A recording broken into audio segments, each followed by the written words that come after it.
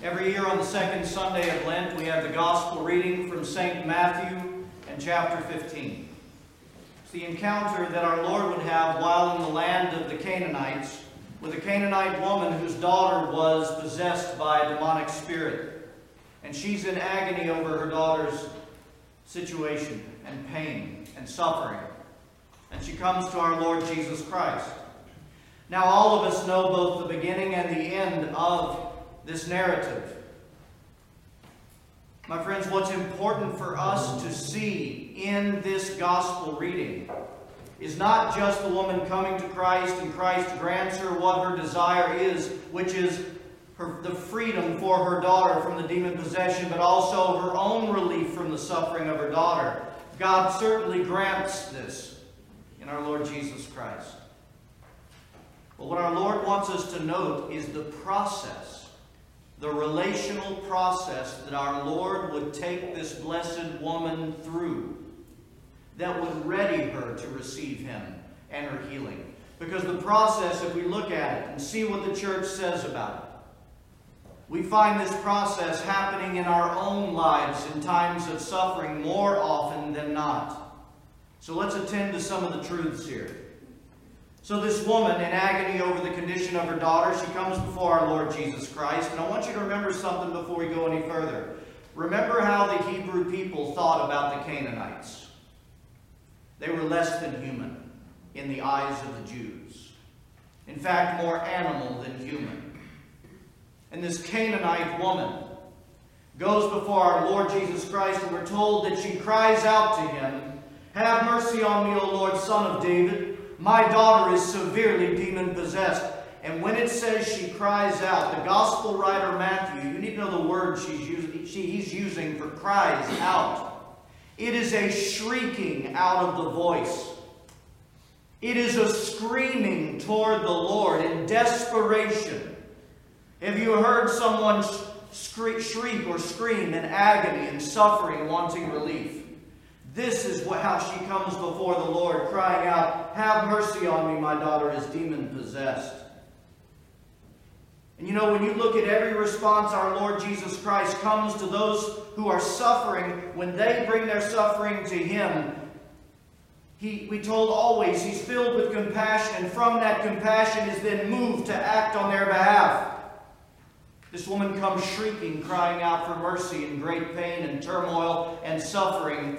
And you might be shocked at what our Lord does.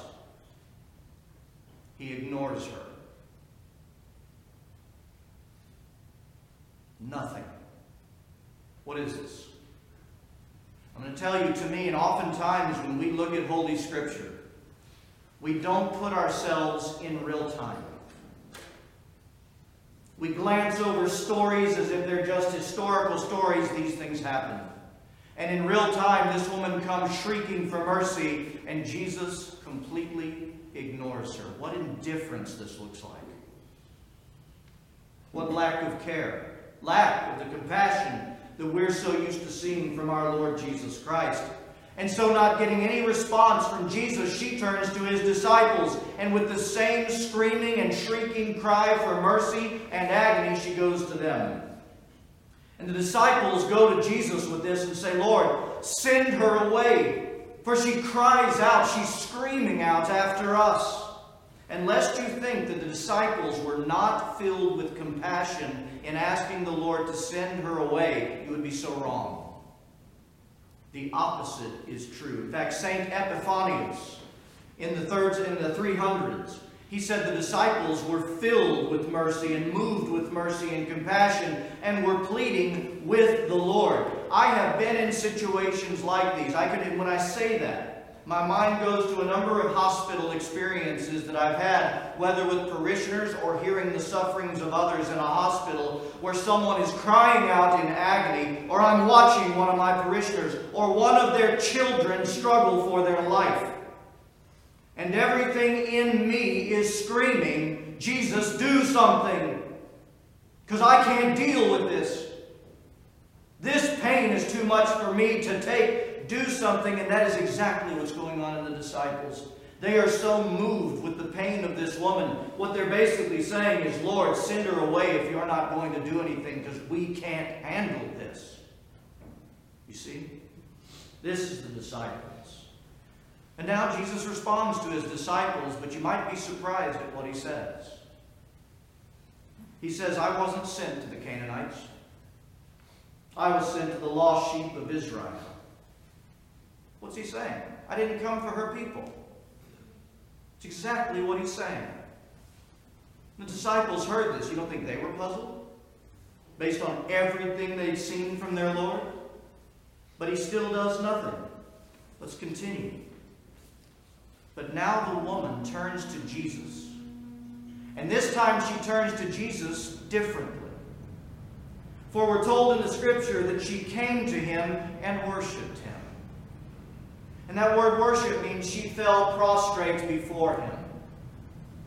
She came and she worshipped him, but listen to what she asks. She came and worshipped him, saying, Lord, help me.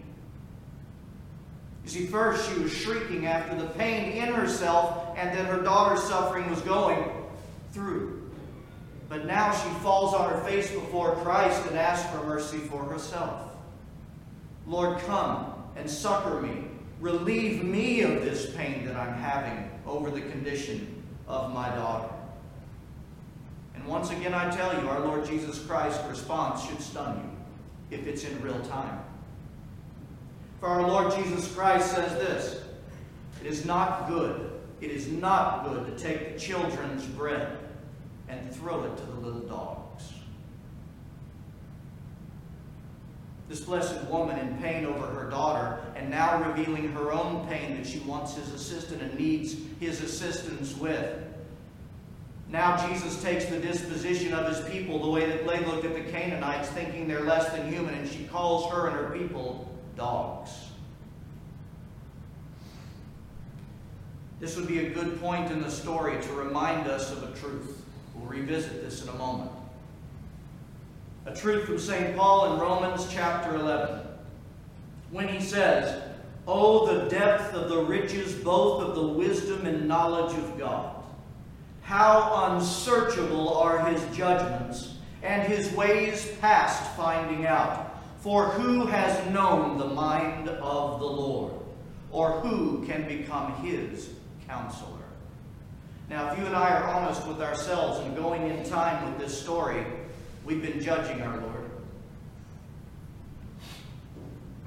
I would not have behaved like that, and Lord, I've seen you not behave like that in the past. Why are you acting like this? Why are you showing indifference and cruelty to this woman who's coming before you, so wrenched in pain over her own pain and the pain over her daughter's condition? Who can know the mind of the Lord? Who is it that knows his ways? Do you know how to save this woman? Do I? Do we know how to save ourselves? Let's remember that, but continue. Because now, having been called and belittled by our Lord, called a dog and her people dogs, listen to her response. I'm shocked she hasn't run away by now. But she hasn't. She says, "Yes, Lord, true.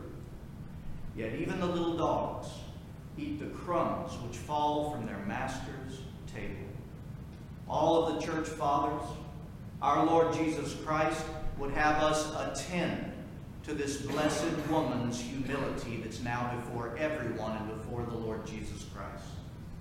Something has changed and has been changing through this process in her heart, in her soul. Somehow the very actions that the Lord has been doing, indifferent and rude and cruel as they seem, she kept coming, and as she kept coming, did you not notice that she kept changing and evolving? In fact, she has now taken on, we hear and we see, with the disposition, the posture, the humility of the publican, who knew he wasn't worthy to go before God, who knew he didn't deserve anything from the hand of his table, but nonetheless he went before God. And he fell down before God, prostrate, not looking up into heaven, and said, "God, have mercy upon me, a sinner," beating his breast. You You see that humility in this blessed woman? It's a humility that we need to note. And now hear our Lord respond to the now fertile soil of the soul of this blessed woman. Because now Jesus answered her and says before everyone, O woman, great is your faith. Notice what he called her. We've gone from dog to woman. He calls her that which he created her to be, and he himself is fulfilling in the sight of all, to be true woman as she was created to be in that very hour. And says, thy desire be done. Her daughter was healed and her pain relieved by the healing. I want you all to hear this. Absolutely everything that our Lord Jesus Christ did in this relational discourse and progression, absolutely everything that he did, ignoring her, saying that he wasn't sent to her people, calling her less than human a dog, everything he did was to till the soil of her soul until it was truly ready where he could plant himself therein. Everything he did was measured in wisdom. Everything he did knew the heart of this woman, for he created her. He knew the brokenness that had to be broken up so that she could receive the King of all, the succor of all, the healer of all. This is what our Lord was doing. St. Augustine puts it this way when speaking of this. He says, she therefore cried out, eager to get help, and kept insisting, but she was ignored. Not that mercy might be denied, but that desire within her might be enkindled. Not only the desire might be enkindled, but as I said before, that humility might be praised. Only the one that created her, my friends, and her daughter, knew how to set them free and to heal them. No one else around had a clue what he was doing, but he knew. And the result was made known. Look at the progression once more as we close. She starts by shrieking out, desperately crying out for mercy for her daughter. Christ ignores her and tells the disciples, I didn't come for her people. And this somehow moved her to fall before Christ our God in worship and bring her own pain to him, not just that of her daughters. And so he calls Israel his children and her people dogs.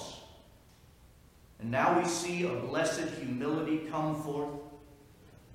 The humility we spoke about of the publican, something that also sounds like what we pray all the time, Lord, I am not worthy to enter under thy roof.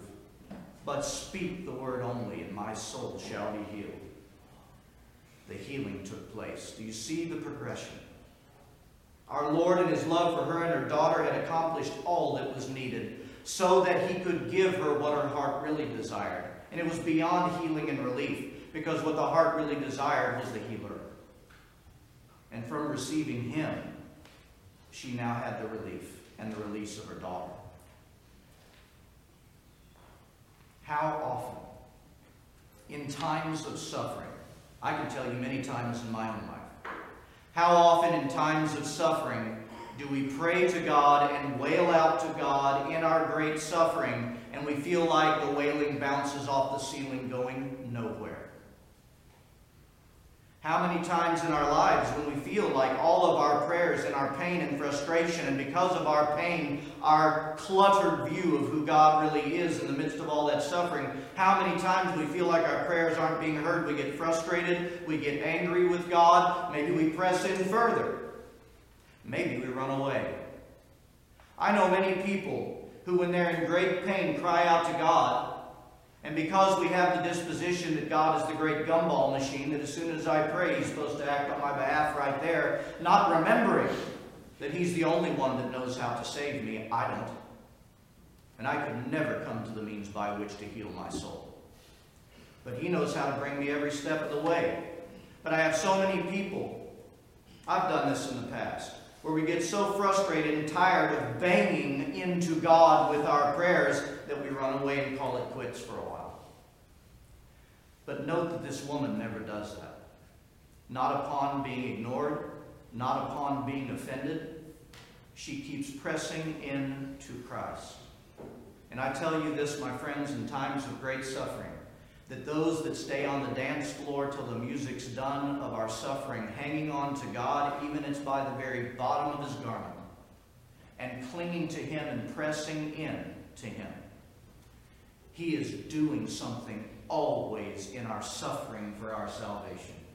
And he will take that suffering, and not only will he redeem it, he will save us. In the name of the Father, and of the Son, and of the Holy Spirit. Amen.